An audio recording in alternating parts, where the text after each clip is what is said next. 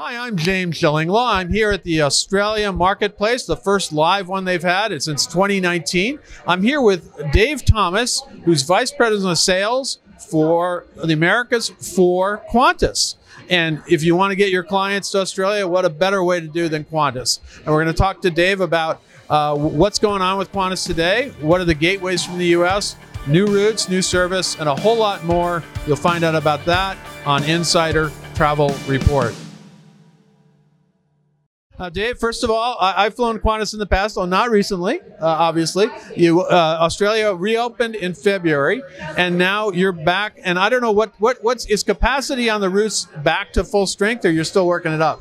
Yeah, it's a good question. We're still working it up. I mean, it hit pretty quick when the borders opened up, and so we had pretty much shut down the international part of the airline for 2 years. And so just starting up an airline after that long, it's not easy. I'll give you an example. We had our A350s parked out in the desert here in California, and it takes about 6 months to get them back up into operation and back into being airworthy. And so we've been working on that. We've got 7 of them in operation. We still have 3 more to go. So we'll be working on that for the next few months. Now, what are the gateways you currently offer from Australia to the U.S. and vice versa?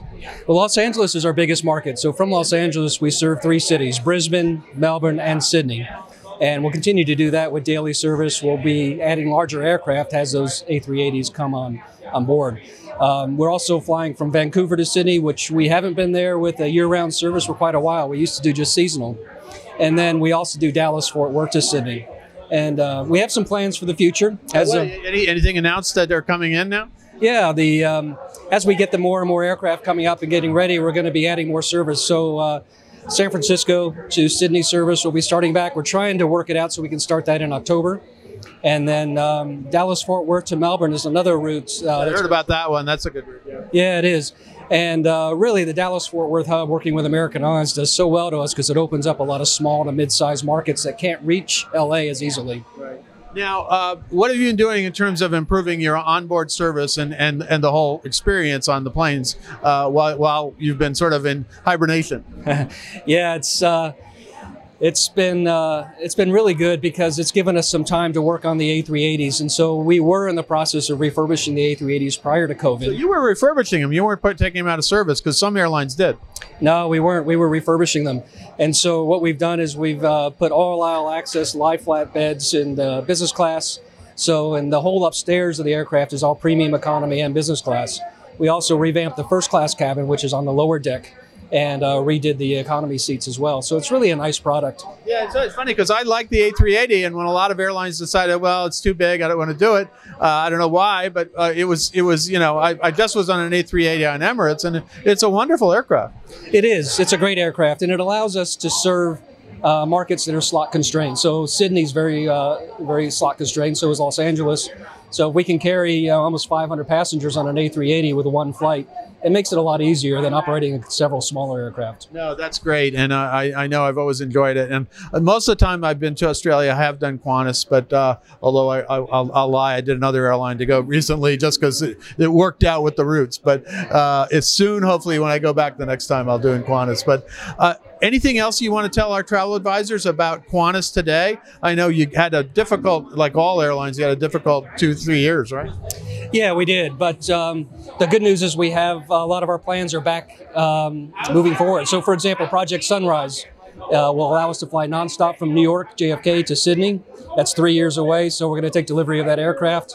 And that'll be one of the longest flights in the world. I mean, there is a longer one, but it goes a ways. And right now you don't have direct New York Sydney, no?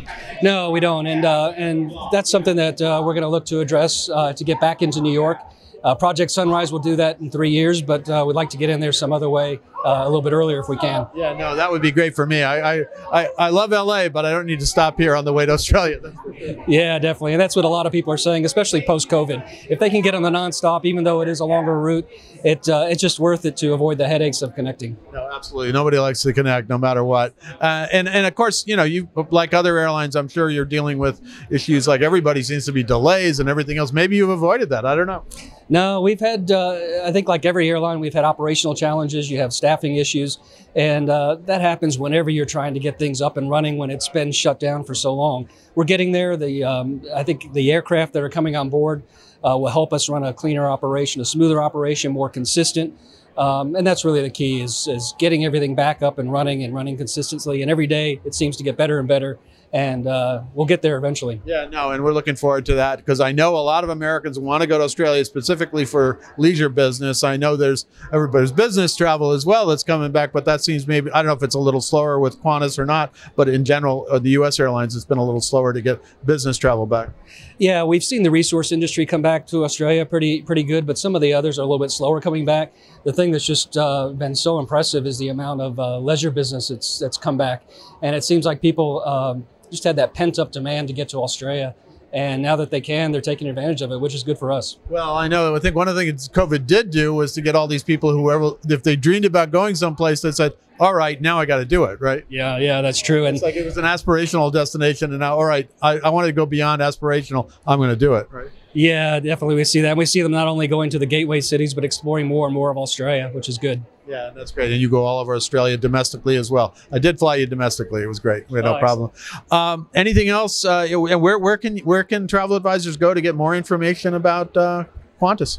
Well, we have our Agency Connect website, so okay. Agency Connect North America website, and that's probably the best source for initial information. There's also links in there to contact our sales support site, and we have our sales managers. We've been hiring our team back, and so we're getting back out there on the road and making contact with our agencies. Now, are you based here or are you based in Australia? I'm based here in Los Angeles. All right, so so you can call Dave and see what happens. You'll see what happens. And it sounds like everything's getting back and even more routes. Dave, I want to thank you for taking the time to tell us about how we can get to Australia even better. Thanks, James. I really appreciate it. Thanks for the support, too. I'm James Shillinglaw, and this is Insider Travel Report.